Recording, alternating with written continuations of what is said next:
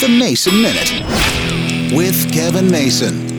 It's been a long time since I've been in an office situation, and I'm enjoying the fact that I'm now involved in discussions I haven't had in years. Because when you see people face to face, you get to talking about silly things like, oh, what's your favorite holiday? And it's amazing to hear people's responses. A lot of people love Thanksgiving. Again, it's not that big a deal to me. We'll travel to see family. But because Thanksgiving wasn't a big tradition when I was growing up, because I don't have a big extended family, not that big a deal. It's a nice meal. It's spending time with family and friends, and well, that's about it. For some, of course, it's Christmas, or perhaps your birthday. Some love 4th of July. I've never thought about my favorite holiday before, and I honestly can't tell you what one matters more to me than others. It's kind of interesting how our brains are wired, how we think about those things. Halloween, Thanksgiving, Christmas, could be Hanukkah for that matter, could be New Year's, who knows what it is. But everybody's wired just a little bit differently, and for whatever reason, everybody has a favorite holiday, or at least most people do, because I'm still stymied as to what mine is.